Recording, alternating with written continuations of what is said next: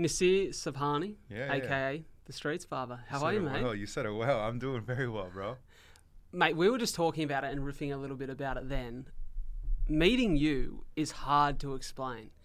So I'll set the scene for everyone. We're at Luna Park in Sydney, and I've gone on the second day of Humankind, this incredible summit that just got such a melting pot of human beings from around the world together to speak and share really and cool, connect. So cool. And I'd spoken, I think maybe an hour before I walked into the green room, just to have, mate, I heard there was a cheese platter in there, if I'm being honest, and I thought maybe I'll just have a browse, see if I can get a little snack. Yeah. I remember walking into the room with Soph and seeing you sat on the couch, and just straight away, you've got a warmth and an energy that I just gravitated towards. And I just remember wanting to chat to you, wanting to pick your brain, and I just felt like we connected really quick. Yeah. Well, I mean, that's not hard to connect with someone like you too, though. Like, you're so inviting, and no, straight up though. You came in awesome. Well, I mean, like, shout out to that event. That was great. But I think there's a lot of people there also that were in their zone as well. Or just wanting to maybe not talk to many people for whatever reasons, maybe preparing, maybe they're just coming off a presentation and they're feeling the rush kind of die down. But when you came in completely different to everybody else with big smiles, super enthusiastic and happy, it was like, yo, I like this guy. What's up? And yeah, we chatted, man. And I remember telling my friend after you left, I was like, man, this kid hopefully will go far and like do really well because he seems really genuine. But then also, there was a word that I said about you, and I've been trying to figure this out right before we actually started filming, and I've become fixated on the word, and I think that's what's happening in the back of my mind right now.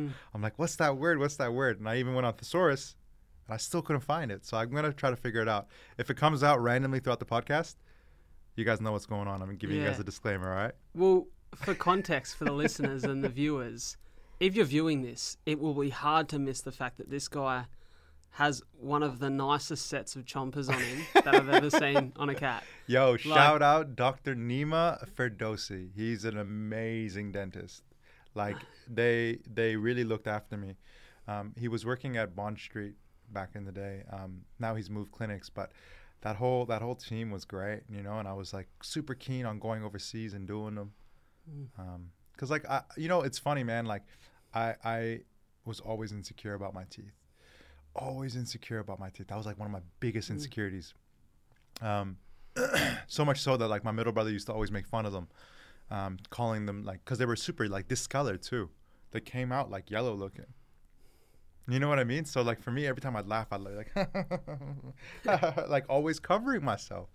And he used to be like, your teeth are so yellow, they slow down traffic. You know what I mean? Stuff like that. You know what I mean? And I used to hate that joke, bro. And you know, big ass buck teeth and just yellow, and it never actually made sense. It was pretty powerful. When I got my teeth fixed, I started taking out some of my piercings, and I actually started to remove face tattoos without realizing. And then I kind of just made the correlation to be like, whoa, I was actually trying to cover my face because of my insecurity. I wanted to take away the attention from my teeth. So I used to have both my noses. I used to have dangling earrings. I used to, you know what I mean? Like I have my, all these different like tattoos on my face that have been lasered off. Like it's so funny you say that, because when you walked in today, I immediately looked at your beard. Yeah. And was like, pretty sure you had a beard last time, but I remember an extra face tattoo, or maybe an extra two, and I'm like, is the beard covering them? Well, I do have actually, funny enough, so I got 4 face tattoos still. 2 on my eyelids, so 1 on 1, and then. But they're kind of disguised. They are kind of disguised, and there's 2 on my jawbone or jawline. But they're my parents and my brothers. Okay. So I'm like, I'm never gonna touch that anyways. Yeah. But plus, I don't want a laser going near my eye anyways. But even though I had laser all around my eyes, I just didn't want to touch my actual eyelid. It's really whack how they do it. They get a spoon, and they're like, or like it looks like a spoon. They lift up the eyelid, put it underneath, so your eyes closed on this like concaved metal plate, and then they just go at it. So, bro, that scares me. I know. I've got this thing with like, I'm so good with needles. Like I've had so many needles in my life as a CF patient. It's so comfortable for me. But I've always had this thing where I can't do eye drops. Like But didn't you get like laser eye surgery? I got laser though? eye surgery, which is crazy, right? And you But told me that was the best decision you've ever made in your life. best decision I'd ever made. But the funny thing is, the eye drops after, I'd have to get, I was a fucking grown-ass man. I was like 25. And I'd have to get my dad to hold my eye open and put the eye drops in for me because I've got kind of like curly, long eyelashes, I feel like, for a guy. Yeah. I've got those eyelashes that like, Soph, you've met Soph will go, God, you got good eyelashes. Yeah. I feel like girls wish they had my eyelashes. You know, it's funny. I used to have long eyelashes too, and everyone used to be like, "Oh, you're so cute." And this is before I hit puberty, and like all my friends were hitting puberty, and I was like, "I don't want to be cute anymore." So I cut my eyelashes back. I cut them in like half the length. Yeah, so I feel like we had similar eyelash lengths. Can I ask? Do eyelash? You'd know this because you're a barber. Do eyelashes grow at the same rate as normal hair? I don't think eyelashes really. Well, I mean, like I'm sure they grow, but I'm just confused because after I cut my eyelashes, they've never grown to be the same length that they used to be. Like mine were long, bro. But surely they'd have to grow because I lose eyelashes all the time. Otherwise, I'd be out here just with no eyelashes. Yeah, looking that's odd. a very good point. So I don't understand how it works. Maybe my face grew. Yeah. Maybe I just got older. I don't know what it is, but I just remember after that, like I think about this all the time. People are like, "Yo, when I offer to trim eyebrows," everyone's like, "No, they're gonna grow faster." I'm like, how? Like, how does it work? And I'm still trying to figure this out. And I've Googled it, and some reports say they grow faster. Some reports say they don't. So like, I just don't understand how this works. I'm not sure at what point has an old wives' tale turned to fact. But like, I guess that's like majority of facts now. They all probably started off as wives' tales. So you I get what I'm saying? That 100%. And so we're talking about aesthetics here, but I'm okay with it because I've got a story I want to share with you. And so every man who has ever had a haircut knows the feeling of sitting down in the chair with the greatest hopes and aspirations for what this haircut is going to look like. And at least once in their life, they've been disappointed. Yeah. Now, you're incredible at what you do, right? Thanks, bro. But I'm going to share a story with you that I think is quite funny. So I, for majority of my life, have always kept a pretty clean haircut. You know, like this is kind of what I'd say is like my go-to average. It's a little bit overgrown at the moment, but normally like a lower fade into a little bit of hair on the top. But I used to keep it a little bit tighter and shorter as a younger man. Now, I was about 18 at the time, and we'd booked a trip, my dad, my sister and I, to go to Italy and Greece. And, well, when I say we booked a trip, my dad booked it and paid for it. We're very, very grateful, my sister and I, that, you know, as teenagers, our parents took us away quite a bit and, you know, got to do the Europe thing with dad and the Europe thing with mum, and very grateful. But beside the point, we're in Rome. And, you know, when you're on holidays, you take more photos than you'd normally take at home. And we're there, we're living it up, we're enjoying. Rome is, in my opinion, one of the coolest cities in the world because it just has so much history. And just like, you know, most cities look the same, nothing looks the same as Rome. Whoa, that's cool. You know? Yeah. And so we're in Rome having dinner one night and we're getting a family photo and this incredibly, as many of them are, charismatic Italian man is working at the restaurant. He's the owner. He's the chef. He pops out and he said, "Oh, would you like me to take a photo of you three?" And we're like, "Yeah." And he takes a photo and I'm kind of trying to move my hair out of the way. And he's like, "My friend, you need a haircut." And I'm like, "I really do."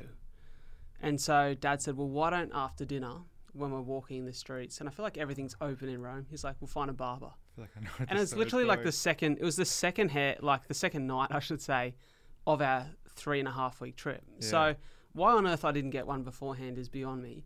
But I was like, this is going to annoy me for the rest of the trip. And I want to look back on the photos and love the photos.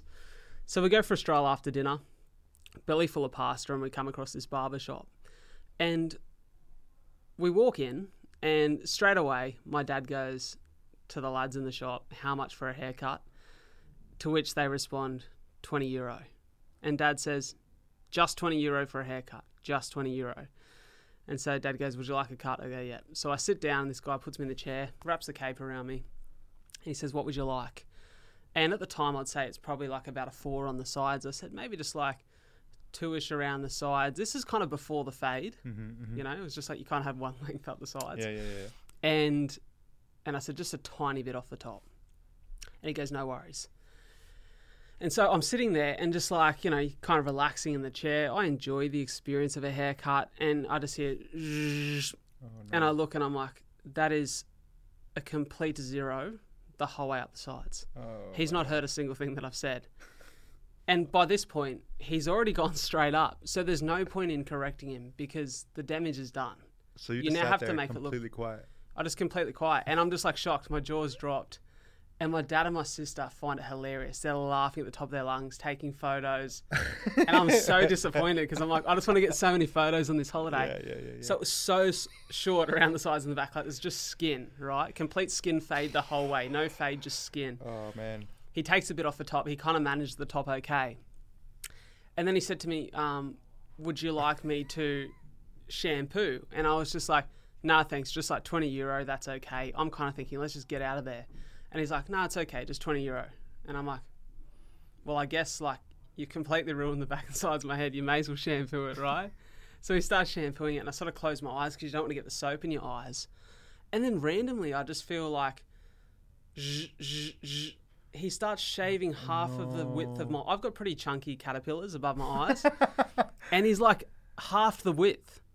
And I swear to God, I went from looking like an 18-year-old male to like kind of like Ellen DeGeneres, like these skinny little eyebrows are like sort of like that sun stained sort of like blondie sort of hair where it goes a bit lighter, and like he shaves my forehead, and I was like he shaves my forehead, and I'm like, there is no way in the world that hair, like there's no hair there, but it's gonna start growing now, because the minute you touch something, I feel like it just starts growing. Yeah. And so it's just such a funny experience looking back. But I think, man, you've got, I've spoken to brain surgeons on the podcast. I've spoken to people who have, these high intensity, very tense jobs. Yeah. Yours is one of them, man, because the souls of many men are in your hands. Yeah. And I guess that's a funny story, by the way. The Ellen DeGeneres part killed me. I definitely have to agree with you on that, because, when someone steps into my chair, automatically they're putting down a wall because they're trusting me full force with their image, right? And there's a huge sense of vulnerability right there. So when a dude's coming in and they've never gotten a haircut from you, and they're coming in essentially blind, unless they've searched up some reviews or they've potentially looked at photos or any of your work. But sometimes a lot of guys don't do that. And back in the day, before social media was a thing, or Google reviews, that was kind of majority of the cases. So they rock up, they sit in your chair, hoping for the best. But I think that's why there's such a close relationship between the person in the chair and the barber, because already there's a vulnerability and a lack of, walls kind of holding back that connection or that ability to connect to someone. Because, if I meet you on the bus and you don't know me and I kind of look intimidating, you're reserved and you're going to kind of instantly be like, all right, hold up. But if you're going to be in my space at a barbershop and you're like, okay, cool, I've got to trust this guy because I'm here with the cape around my neck, it's a very, very different setting to being in a bus or late at night, me bumping into you outside of a club or a restaurant, or, sharing an Uber or at an airport. Like, sometimes you're willing to have that connection. Sometimes you're willing to open up, like we did at Humankind, right? We, I think, instantly both decided, all right, cool, let's be vulnerable and knock down our walls. But not everyone's like that. But there's almost like no way around that at a barbershop. I mean, sometimes you get into someone's chair, or you'll get into a barber's chair and you'll still have reservations and you'll still have, a wall around you, but you're more susceptible to vulnerability than you would be outside of that setting, because you're kind of like, all right, cool, let me see what I got. Let me set up what I got coming for me. You know what I mean? So I think exactly that's why I'm so lucky, bro. Like, and that's why I have that ability to connect.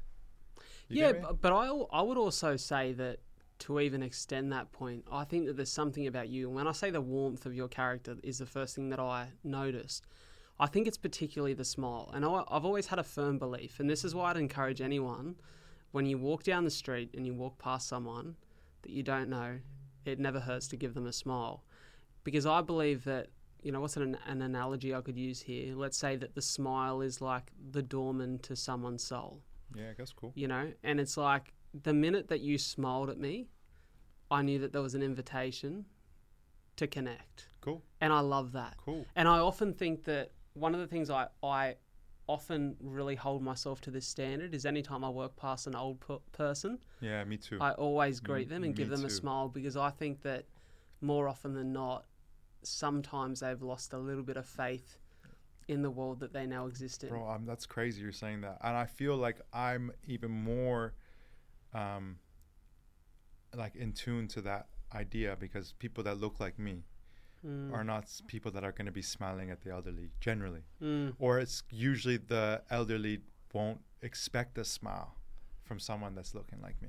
Do you get what I'm saying? So I get exactly even what you more mean. so, I'm just like, listen, I'm not a bad, because I've had old women cross the road when I've been walking down, and there's no reason for them to have crossed.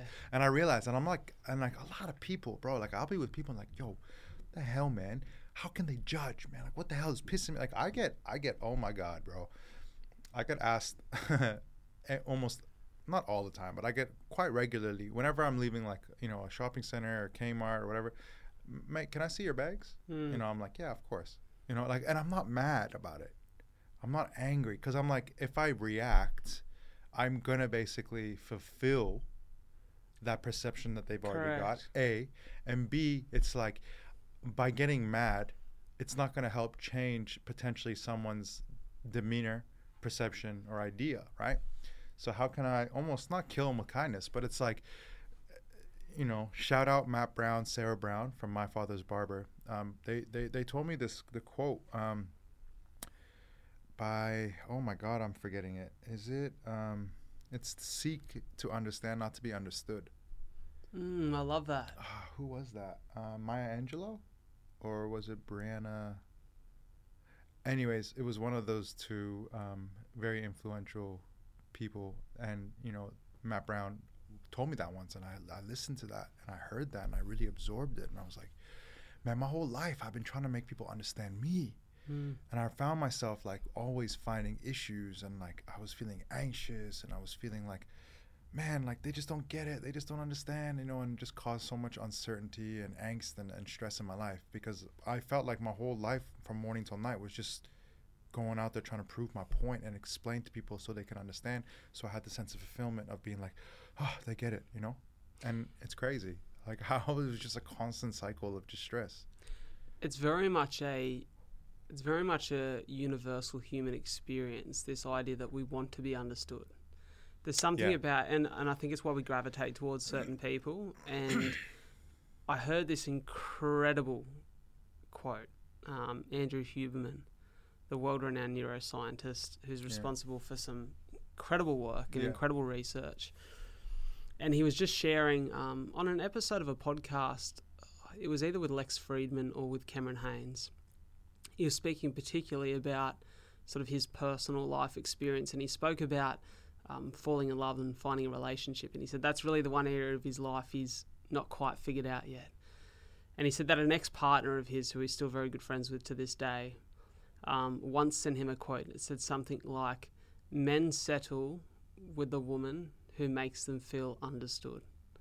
And I thought, isn't that so true? Because I've never felt more comfortable in my life than I do when I'm in the presence of Soph. That's cool. You know, and I think just in life in general, to feel understood is something we all desire. Yeah. But it's like you just naturally, you can't get that from everyone. And so it's, you know, it's such a tough game to play if you're out in the world trying to get everyone to understand you. And, you know, it's empathy is this piece. And I must say, Nasir, like I sat this morning at a cafe and excited about our chat today. And I wanted to have you on the podcast a year ago, but I remember one thing you said to me is, let's do it in person. And I loved the challenge of that, because I thought this is going to be such a better chat if we get to sit face to face, and, you know, that understanding, that energy you get when you're in the same room. And so I've looked forward to the moment where we could finally get this together. I'm so glad it happened. Sick, bro.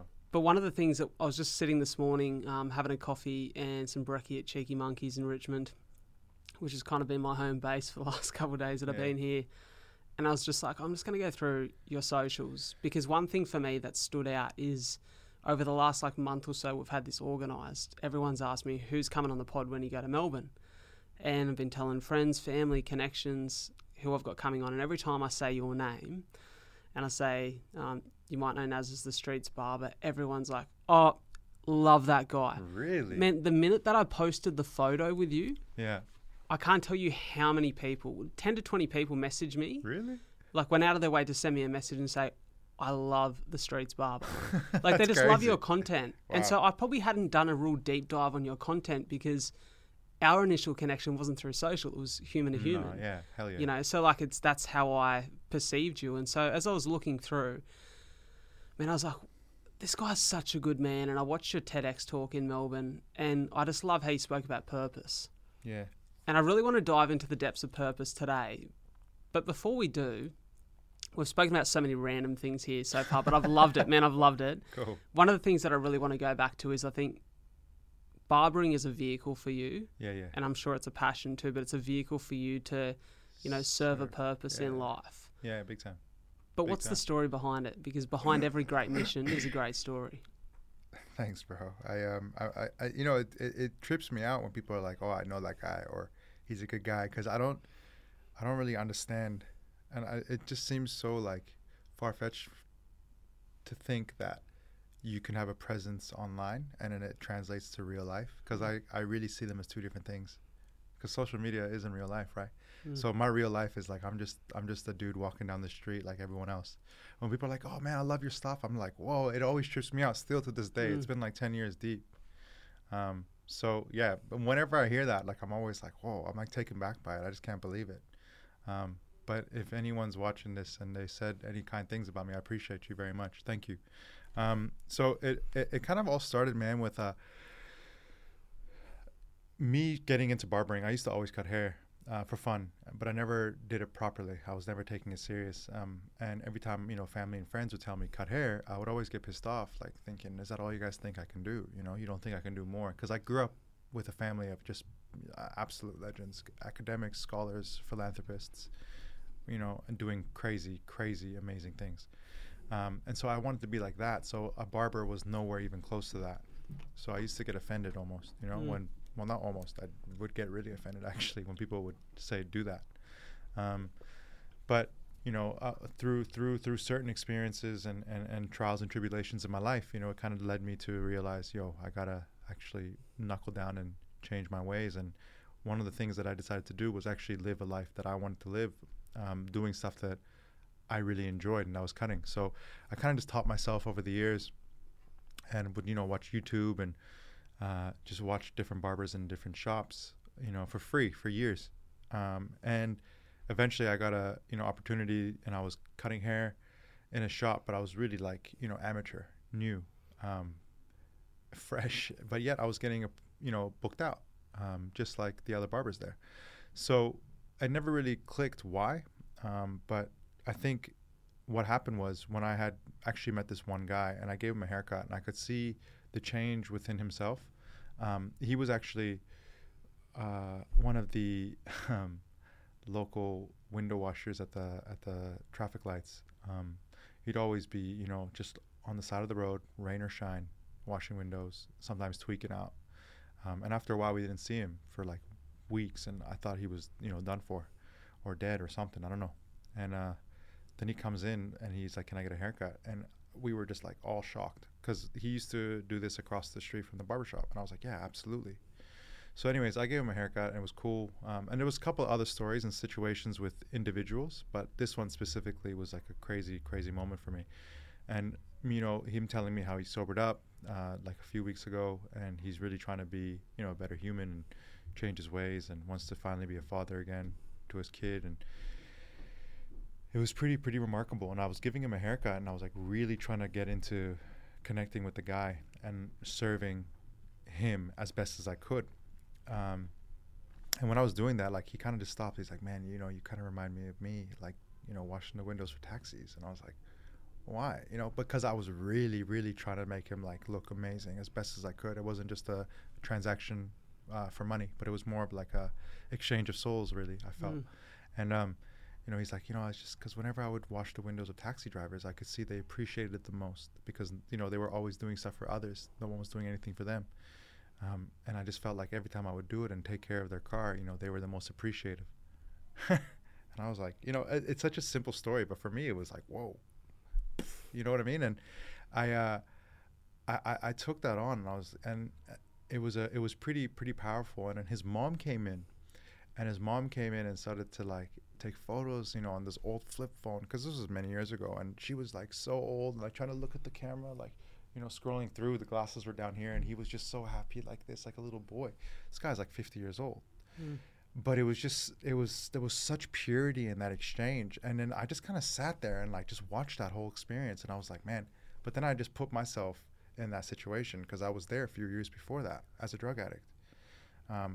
And I remember my mom being so proud of me too, and like so happy to see me when I came out of rehab, and I just felt like that was the exact same situation. I was like, yo, look at this. I've got a second chance at life, and now using this craft to connect to people made sense as to why I was able to get booked out, because it wasn't necessarily my skills, but it was more the ability to connect. And I don't have to do anything because people are coming to me, right? Like every 30 minutes. So like, I think about that story you told me in Italy, in Rome. The guy obviously, I don't think wanted to connect to you. He just kind of wanted to get his 20 euros, right? But it ended up costing 40. Yeah. The shampoo cost. That's you got played, boy. Yeah, we did. So yeah, but for me, it's like free or not, it's just like it doesn't make a difference, because that connection is kind of what I'm seeking, or wanting to get out of that exchange. But I decided to go, and then after that experience, I would always pass this homeless guy on my way to work.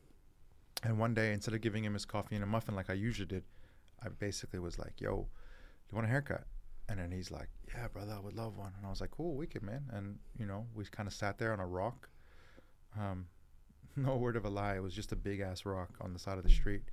And, yeah, man, he just kind of pulled up. I mean, I pulled up, put the cape around him, and gave him a mohawk with a rat tail. He was super bogan. It was great. And I remember your story about this at Humankind. Make sure you keep me ready, yeah. Yeah. He loved that, and shaved his face, and it was pretty cool. Like I feel like that connection and people walking by and being like, "What's going on?" Because this is before like socials was a huge thing, and people on Facebook would like do their content of, let's see who stops and does this for this person, or give this homeless man $500, blah blah blah. The people were still kind of confused as to what this energy was and what this thing was about, because I wasn't going out with a camera, I wasn't filming a whole bunch of stuff, and I was just doing it. It was great. And that exchange, again, that guy looks at me and goes, man, thanks for making me feel human, you know what I mean? And I was like, damn, like I just gave this guy a haircut and I connected with him for 20-30 minutes, but he started to feel human, bro. So before that, he wasn't feeling like a human, which was crazy. And that kind of just like spearheaded the movement of what I was doing. And eventually I started to realize there's so many beautiful stories from people on the streets, stories that we'd probably never hear about, because a lot of the times many of these guys and women never make it off the streets. So then I started to be like, yo, why don't I just start telling stories? I want to be a storyteller. So I would do before and afters and share stories. You get me? I love that. But it wasn't so much like, yo, let me put myself on the limelight, because it was never like that. But yeah, I mean, obviously with all the reports and the news channels and the documentaries, like it obviously started to not necessarily become about me, but I was like the streets barber. But then halfway through that movement, we shifted from, all right, bro, it's not about me. So we changed our slogan and the company name to We Not Me. You get me? Love that. And I got that shit tattooed on my head. I'll shave it off right now if we had clippers, and I'll show you guys, like, We Not Me. Like I live that to the dome, literally. So yeah, I mean, and like I'm never gonna say I'm the first person to ever give haircuts on the streets. I'm never going to say I'm going to be the last person. If people, I've had people hit me up and like, yo, this guy's copying you in Santa Monica. And I'm like, he's not copying anything. He's giving back, and that's dope, because I don't live there. Yeah, and that's the, that's part of the power of the purpose. Yeah, right? bro, I've only got two hands. You know what I mean? I love so that. Yeah, exactly. So my whole purpose was to serve. But I think it's everyone's purpose in life is to serve, in their own capacity, in their own way, through talents and skills that they can benefit from the most, or that through talents and skills that they actually really are good at, or they're been acquired or like destined to have, where other people can benefit from the most. Do you get what I'm saying? I get exactly what you're saying. I often speak about the role that purpose has played in my life, and one of the truest and most profound definitions of purpose that I still resonate with till this day is Jay Shetty. I'm not sure if you've ever heard of Jay. Yeah. And I heard his description of purpose as the thing that really first gave me a foundational understanding of what that feeling of fulfillment really come down to. And he said, find firstly a gift or a passion or something that you are super talented at, and then ask yourself the question, how can I use that in service of other people? Does he really say that? Yes. I didn't know he says that. That's perfect. Yeah, so I read that in one of his books or seen that on one of his podcasts, and I just found, for me, purpose has had such a fulfilling place in the last 4 years of my life in particular. But I really want to touch on something you shared in that beautiful story. You spoke about how he said he felt human, and you spoke about his job, window washer. And it's so interesting. I don't know if you've heard of Harry Garside, the boxer. Harry won the bronze medal at Tokyo in his weight class. And Harry Garside, shout out to my man, is an incredible human being. You would love Harry. I feel like you and Harry would connect so well. We've never met face to face, but I've had him on the podcast and we've talked here and there. And Harry has this one thing that he does every month called the Uncomfortable Challenge. And every month Harry sets himself a challenge to do something that's uncomfortable, and he ticks off something new all the time. Now we hear that in this day and age and we go, that means a really tough run or a really tough workout or something like that. And maybe some months it does. But on this one particular month, I remember it being maybe last year or the year before, he set himself the challenge to, on one day, go out and wash windows on the street. And he spoke about a particular experience in which he'd been driving, lives in sort of the city area in Sydney.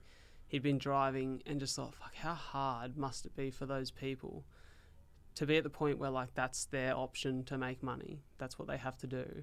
And how often do we brush them past, or, we drive past them and we get frustrated they're in our way. And so he went out and done it, and he sort of filmed himself at little moments here and there just on his selfie phone. And he spoke about how uncomfortable it felt. And I almost remember one of the words being that he felt so unseen, Whoa. And so when I hear you share that story, that gentleman that walked into the barber shop and he said, I feel human. I think it's for the first time, and his mum with that flip phone. Yeah. For the first time in a while, maybe she's seen her little boy. Yeah. And for the first time, he's seen the truest sense of himself. And I think that's such a special story. So it was actually a homeless guy outside that said, thanks for making me feel human again. It wasn't the guy in the barbershop. Sorry.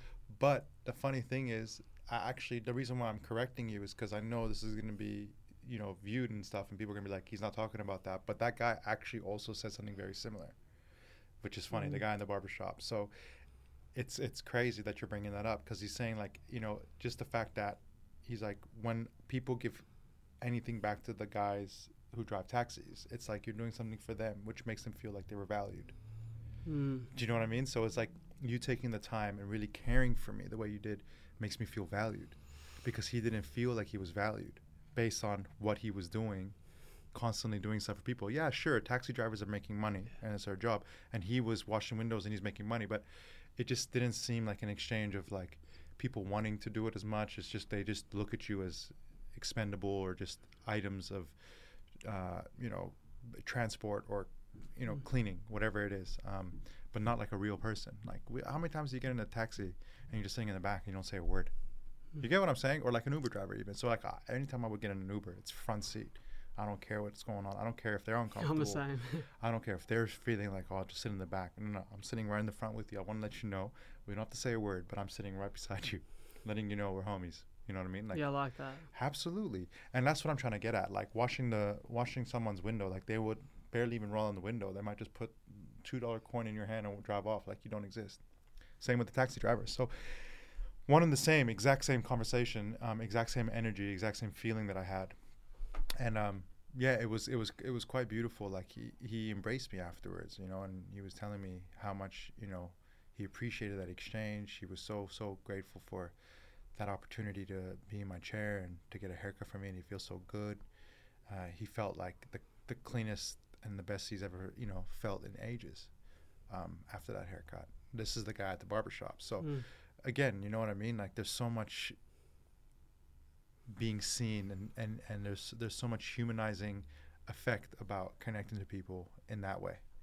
And it's crazy. Like, you wash your hands. How good do you feel after washing your hands when it feels dirty? Imagine getting a haircut. For sure. You know what I mean? It's really special. It symbolizes so much more than just, the physical shaving of the hair, cleaning up the look.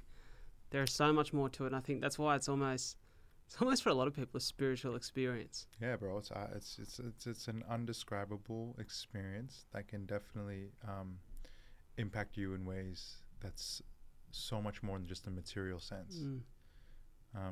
Of course, there's people who just get their haircuts just to look materially pleasing as well. They go every week without fail.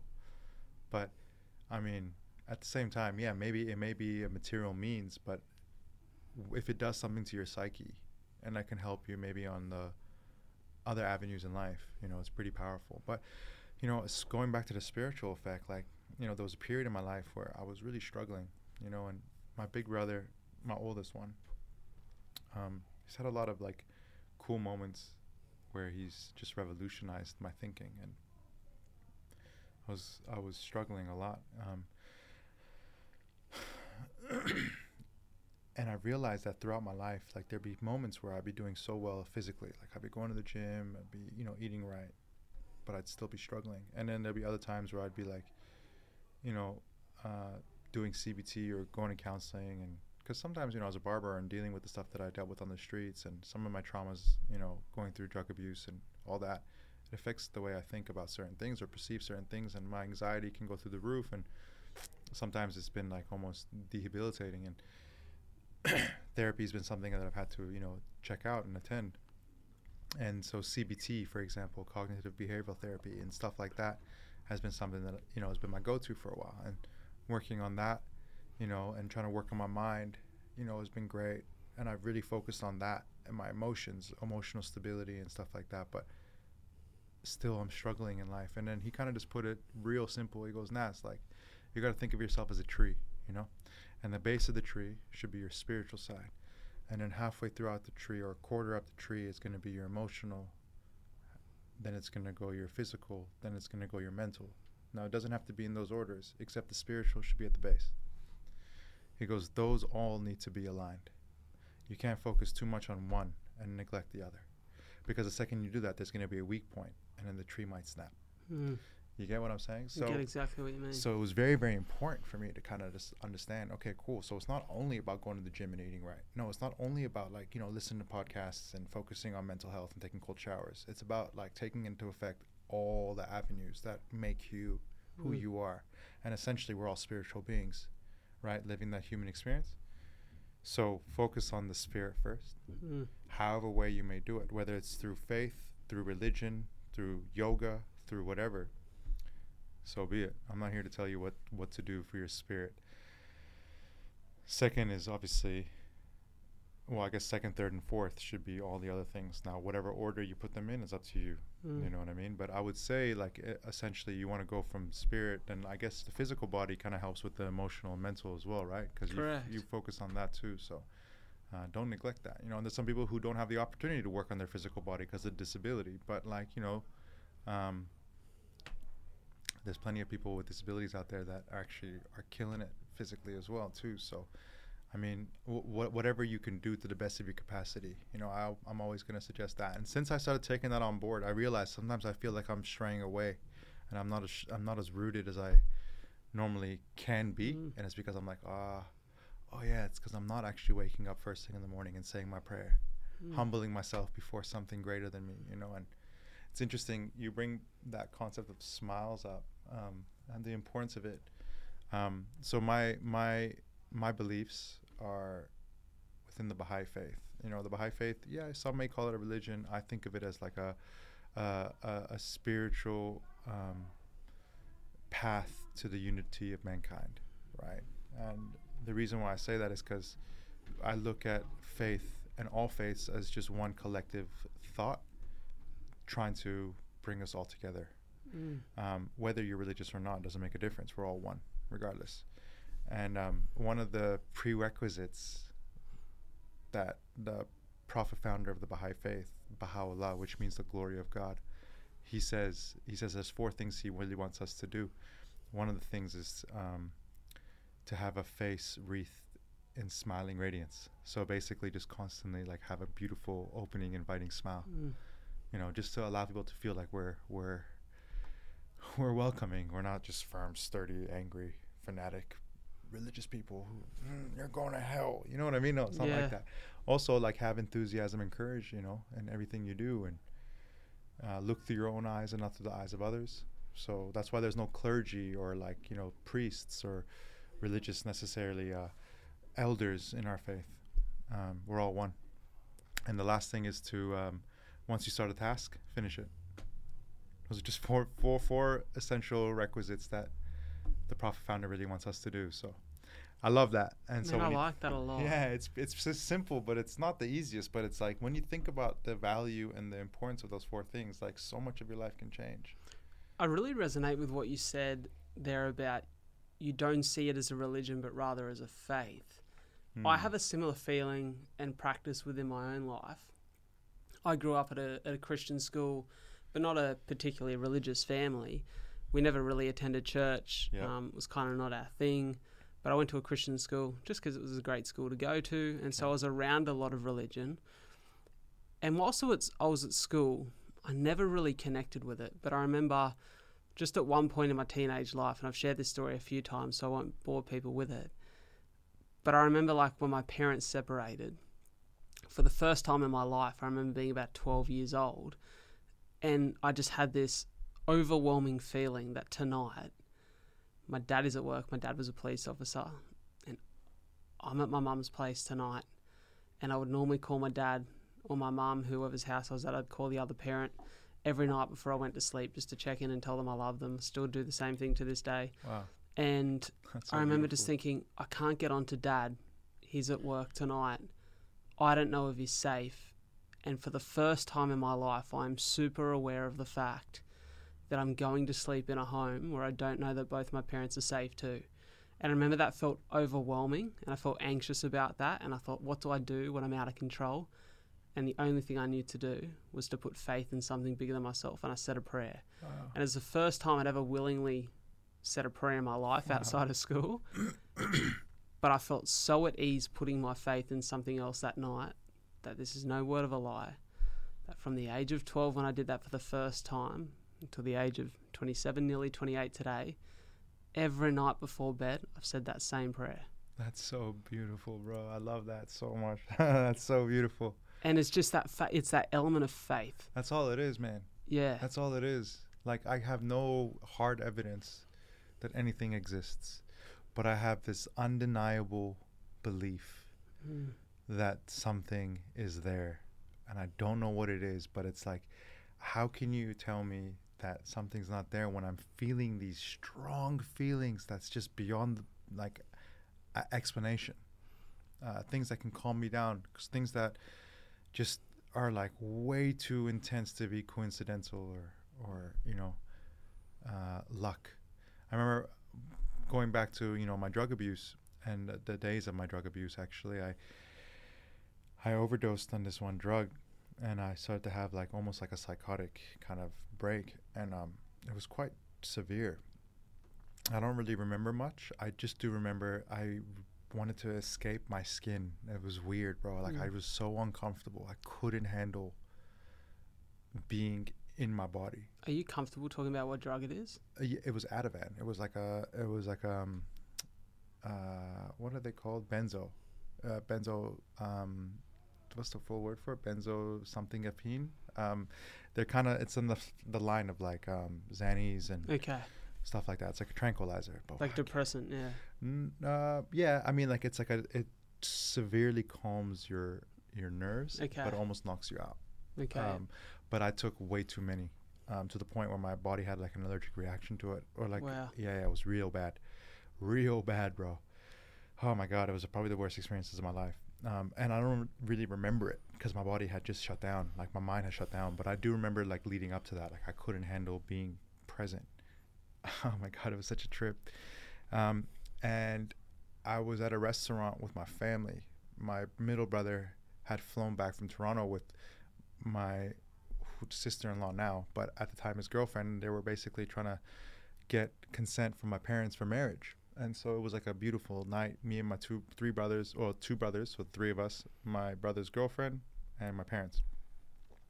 And I had taken some before dinner, and I'm kind of just sitting there, and I was just like, okay, this isn't good. And then I just kind of just went black, went into like a blank space, and I just kind of was coming in and out, in and out, in and out of like reality. But we were not far from the hospital, and my oldest brother is like, yo, this isn't right. So he picks me up, because like I left the restaurant. I was like screaming at the top of my lungs, and like everyone's like so scared of what's going on, and they didn't know what was happening. And he's like, man, let's just go, Nasir. You're all good. Let's go, bro. And he's like tapping my back. He said this story a couple times, and it kind of like clicks, but I still don't really remember it. But when he says it, like I get choked up and I want to cry. And we go to the hospital, and like we're in the emergency room, and I'm like, I don't want to be here, or something like that. Like I can't do this. Just want to get out of my skin. And I'm like dying to like just not be alive almost. I was really struggling, and my brother didn't know what to do.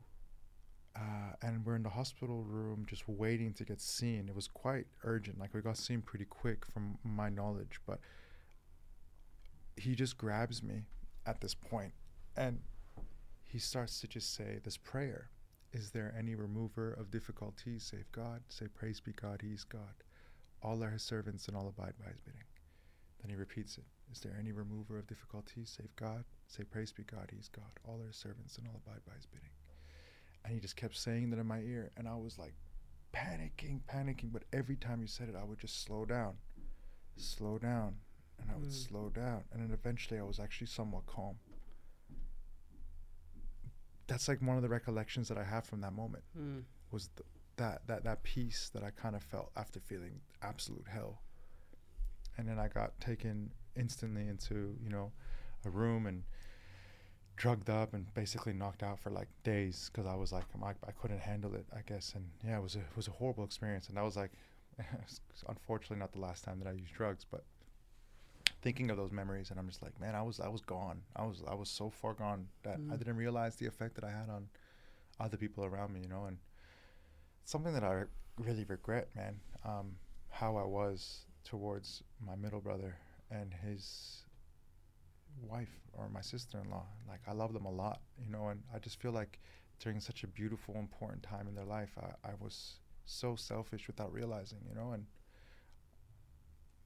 it's all love. It's all appreciative now, and everyone's really close, and they never hold anything over my head and make me feel guilty about it. But still eats me up to this day that I took away any of the joy during that period with stress and like angst. So I guess want to do everything I can from this day forward to constantly show them who I am now, to never bring back those memories to potentially affect any more of their future. I don't really keep in touch with people either. Like I'm really bad with that too, and that's another thing. They're just so understanding and beautiful. Like I'm so lucky to have them, all my family members, but my middle brother and his wife is just so appreciative and understanding, and my older brother just always holding it down. I'm just really lucky to have an awesome family. You know what I mean? Even though we were all very independent, and when I started my drug abuse, we had all kind of just been dispersed because my parents split. My oldest brother went to uni. My other brother was at another school, and I just kind of had to do my own thing at like 14, 15 without realizing that that's kind of what shaped a lot of my immediate future after that. Despite having an amazing family, I just felt alone because I went from overnight having a big family to like almost having no one, because my mom would work 2 jobs and no one was at home basically when I'd come home. I remember like my 14th birthday, I came home and no one was there, and I had to like cook myself dinner and then just go to sleep, and that was like my birthday. And that just still like hits me, and doesn't seem that bad, but for someone who was so used to having a big family to no one, it was just it was a really, really big change in my life overnight. And then I started to kind of just become more independent, I thought, and just I push away from other people. Like I didn't want to gravitate and get close to people. I think, and drugs kind of helped me feel numb from wanting to escape people. Let me ask you this. So you mentioned before that you know, regularly see a therapist, that you've done some cognitive behavioral therapy. That word behavior, I find quite interesting, right? Because one of the things I spoke about at Humankind is the foundation of our beliefs. Now, we've touched on a few things that interlink here, so stay with me. I've heard Stephen Bartlett, Chris Williamson, these wonderful podcasters who are so smart and share so much wisdom, talk about how belief is the product of evidence. Now, it is in many cases, but I believe where there's no evidence to support a change in belief, you need to have faith. That's where that special word faith comes in. Now, I've spoken on many occasions about my diagnosis story and the fact that there was no evidence to prove that my parents' optimistic beliefs about my life had any foundation. There was no foundation to that. They were pioneers in the way that they thought about cystic fibrosis and what my life would look like. They were operating purely off optimism and faith. However, that belief was the foundation that then followed with positive behaviour. Those positive behaviours didn't guarantee, but ultimately led to fruitful results. And those fruitful results were then the evidence to reaffirm that belief that was founded off pure faith. Now, I wonder in your case, Naz, whether this reigns true, whether you feel or resonate with this on any level. The behaviour of partaking in drugs to that level, the level in which for you become like a vortex that you got sucked into, what was the negative or the unfounded belief that encouraged that behaviour? That's awesome. I think for me, it was that wasn't good enough. Through and through. Something that I realized. And as a result, I always try to do stuff to make people proud of me or happy with me or, respect me in a way. And so I was chasing this idea of who I had to be. I felt like I had to be like the members of my family, just amazing individuals doing great things. But also I think the fact that I'm not being good enough, I think that intertwines to something that I'm unpacking recently is when I went from having a big family to all of a sudden like kind of being alone, like, oh, I'm not good enough because I'm alone now. Like, even though we were all connected, it's just this belief that I had, I guess, as a child, like, oh, because I don't know, I just felt alone all of a sudden. So I wanted people to like really appreciate who I was and what I was doing. And I was always looking at my brothers as like my inspirations. That's why I got them tattooed on my eyelids, because I look up to them, right? I'm the baby. I tattooed my 2 eyelids. It's funny. They hated the tattoo when I first got it. Now they're like, yeah, it's all good. But it's just funny. I'm like, what am I supposed to do? Like laser them off? But yeah, like I think that was a huge thing. I wasn't good enough and I wanted to feel loved. Even though I may have felt loved, or I may have been loved. I just didn't feel it. Again, I was seeking so hard to be understood, as opposed to understanding, like, okay, my mom loves me. She's working 2 jobs to provide food for us. Yeah, I came home on my birthday, but that's because my mom was out there making money, so I have the food to eat on my birthday.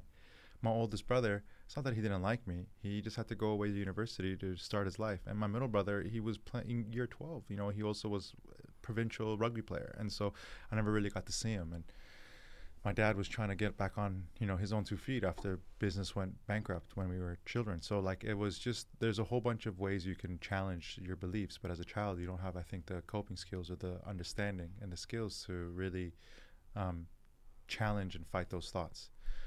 And for me, it's like I always remember my family being so, loved and respected and talked about. Yeah, and I thought to myself, I want to be like that. I need to be like that. So the more you're trying to be like someone you're not, the further you go away from who you are.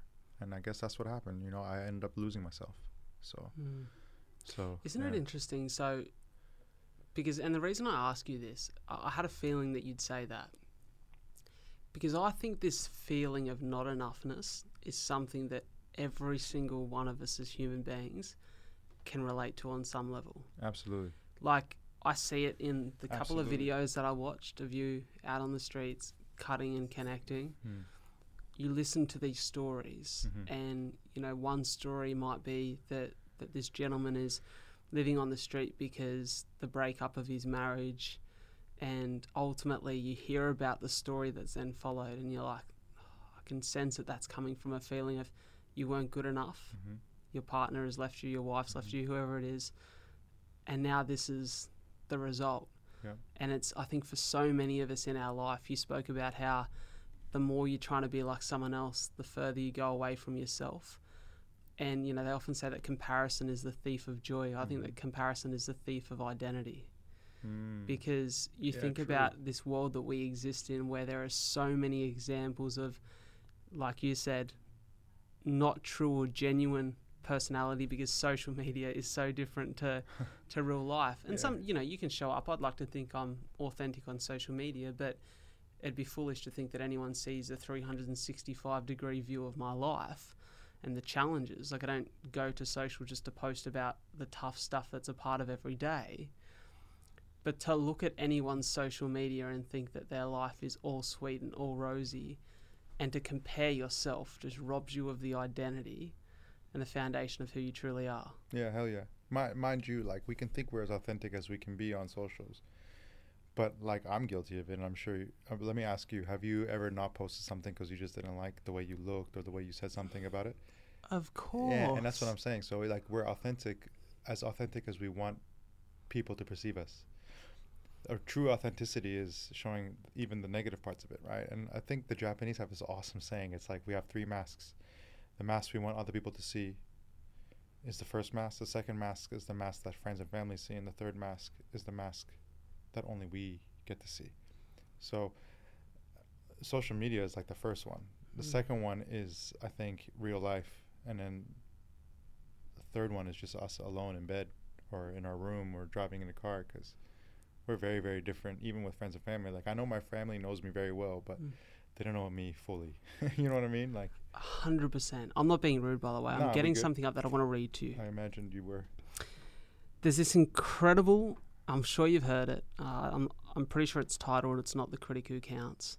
It's by Teddy Roosevelt. It's just taking a long time to load. But it's this... Actually, no, it's not the critic who counts. It's the man in the glass.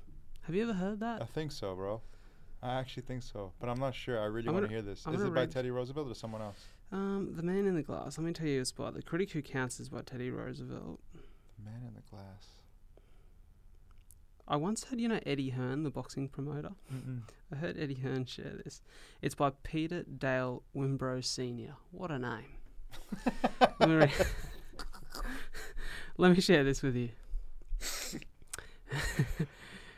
When you get what you want in your struggle for self and the world makes you king for a day, just go to the mirror and look at yourself and see what that man has to say. For it isn't your father or mother or wife whose judgment upon you must pass.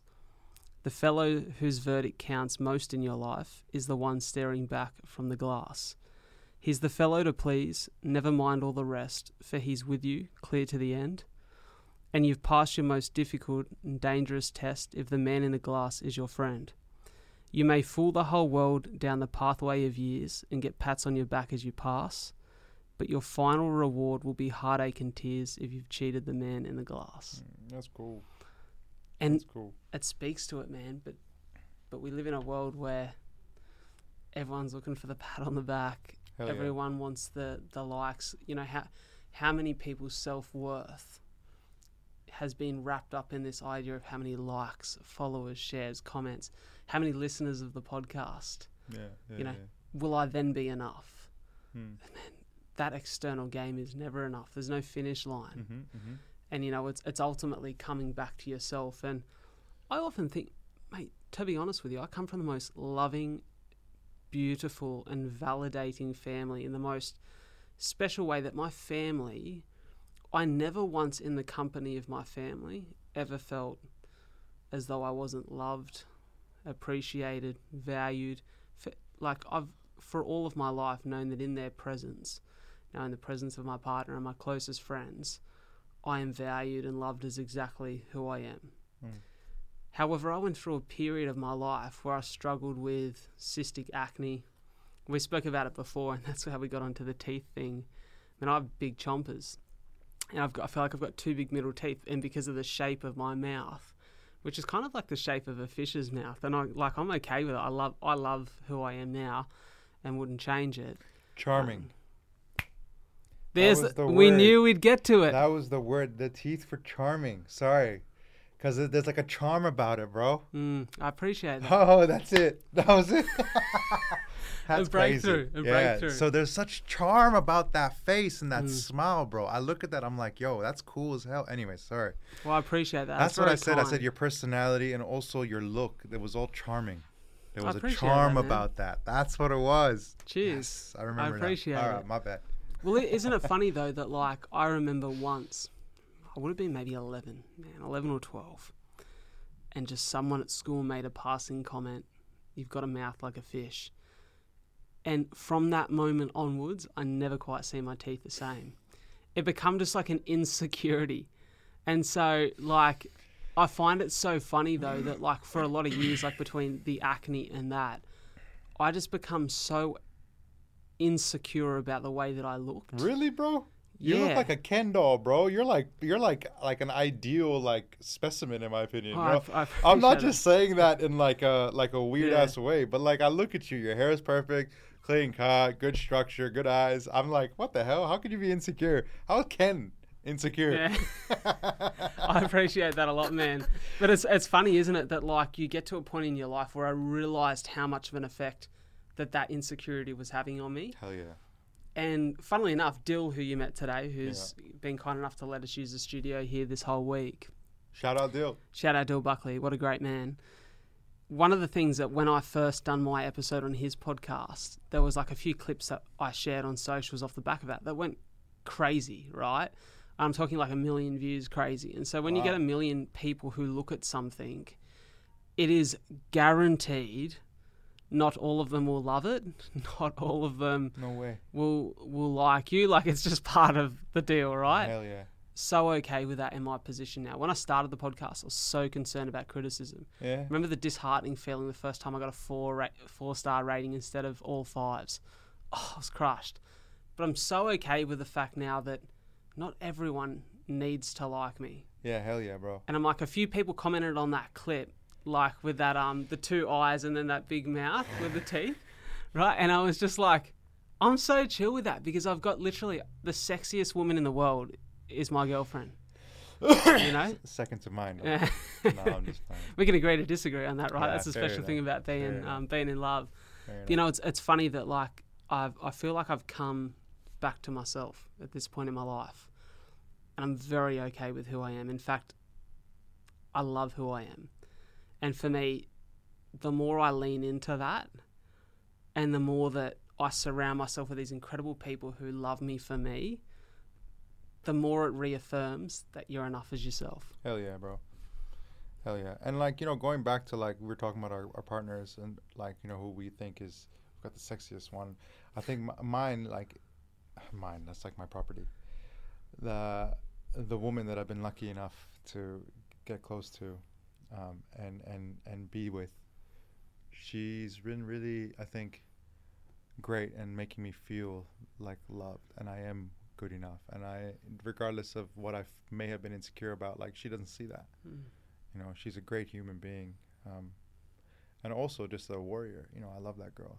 You know, and so yeah, it's pretty cool to have really important people in your life who are just supporting you and making you feel worthy. You know, and yeah, you know, shout out to Tasneem, bro. Like, she's just the GOAT for me in my life, and just kind of help calm so many of my nerves and my issues and my doubts that I had within myself. But you know, I think it's important that we can try to do that without someone else kind of helping. But if someone's there to kind of aid it, you know what I mean, then don't rely only on it. Use that momentum to also work on it yourself. Correct. And then to kind of use that as a crutch to finding that validation or that worth from your own self, not necessarily through someone else as well, right? So whether or not that sexy person is going to be with you or not, you know what I mean? Like, it shouldn't take away from the validation and that you were enough still, right? You just may not have been for that person. It doesn't mean you're not enough for that person. You're just not for that person. There's a difference, right? So yeah, but I'm still grateful for Tasneem, you know, and my family. So man, that was some good insight, dude. I really got emotional when I talked about my brother and my sister-in-law. at that point. I feel like I've never really talked about them in a podcast, and I kind of really brought myself back to that memory, which I haven't really brought myself back to. You know what I mean? Especially on a podcast. Not that it's an issue. Like, I talk about whatever I've talked about with no hesitation, because it's not a lie.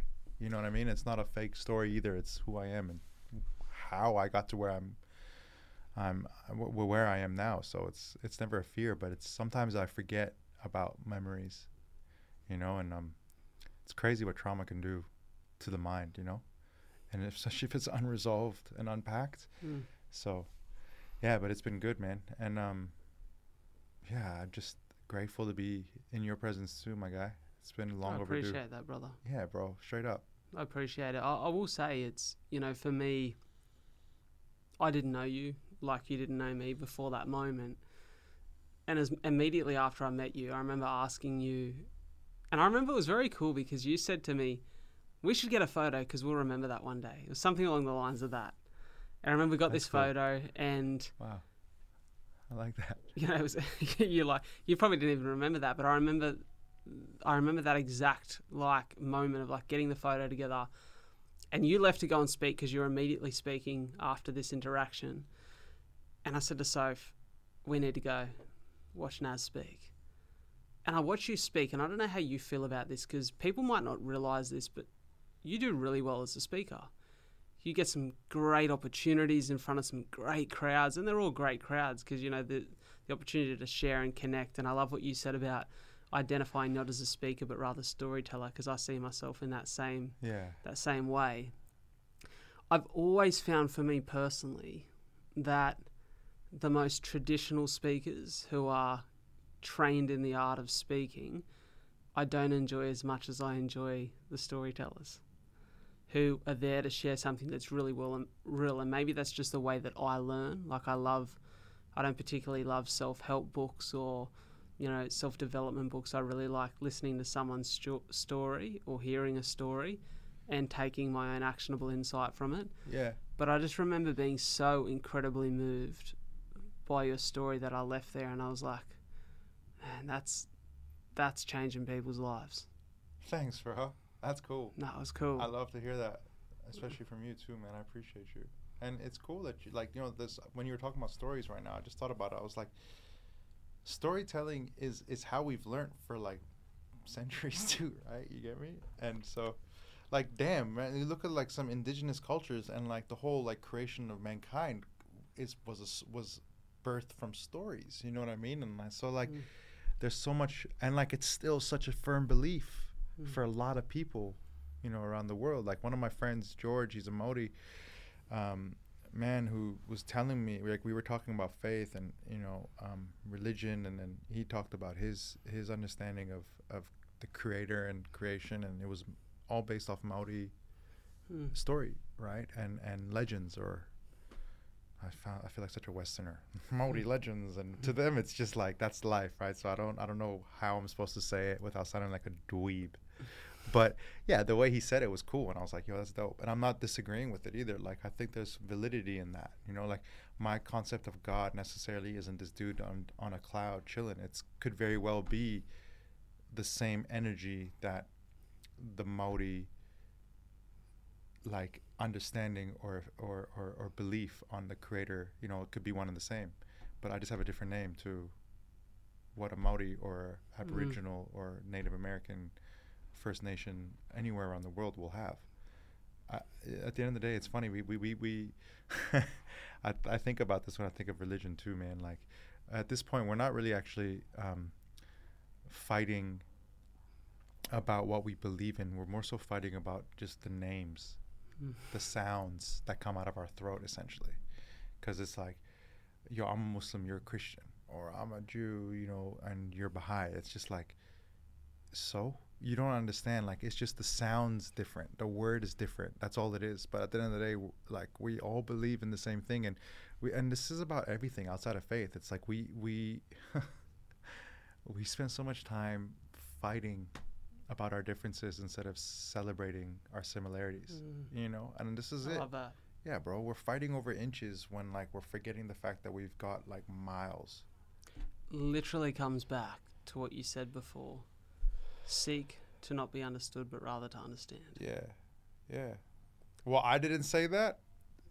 Pretty sure it was Brene Brown. Brene Brown. There we go. You repeated it though, so there's some validity in saying it's yours today. All right, cool. It's yours in this moment. All right, I'll take it. I'll take it. Seek to understand, not to be understood. Before. Oh, actually, the exact same is seek to understand before being understood, and that is by, just for anyone, Teddy Roosevelt.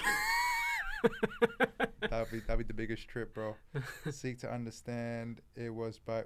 Whoa, I was so off. Stephen R. Covey. Wow. Damn. No idea who that is. Me neither, bro. But let me tell you. But I reckon one of those two women repeated it in one of their books, because I remember when Matt was telling me, he did mention one of their names. So. Well, they're both incredible in their own right. Let me ask you, Naz, how long have you been sober now? 11 years. Whoa, I like that. For those who can't see it, the tally on the inside of the every hand. year, man. Every year. So I got my 12th coming up in March 23rd. So we're almost there. Congratulations. Yeah, thanks, man. Thank you. Congratulations. And I think it's so, we're sort of coming towards the end of our time here. I could speak to you for literally hours. This has gone so quick. Likewise, bro. But I just think you're such a shining light for people who are in the darkness right now. And I want to commend you on that. And I would encourage anyone listening to the pod, watching the pod, however you're consuming this, whether it's just a clip on social media. I'm probably not going to clip up this moment right here of me wrapping up the show. But however you've consumed this, I'm going to make sure that all the links to everything you do is in the show notes, because there is a bigger story behind what we've just discussed today. And I'd encourage people to go and look at it. And especially if you're going through a tough time right now, you're this shining light of what is possible. And so seek this man as your lighthouse.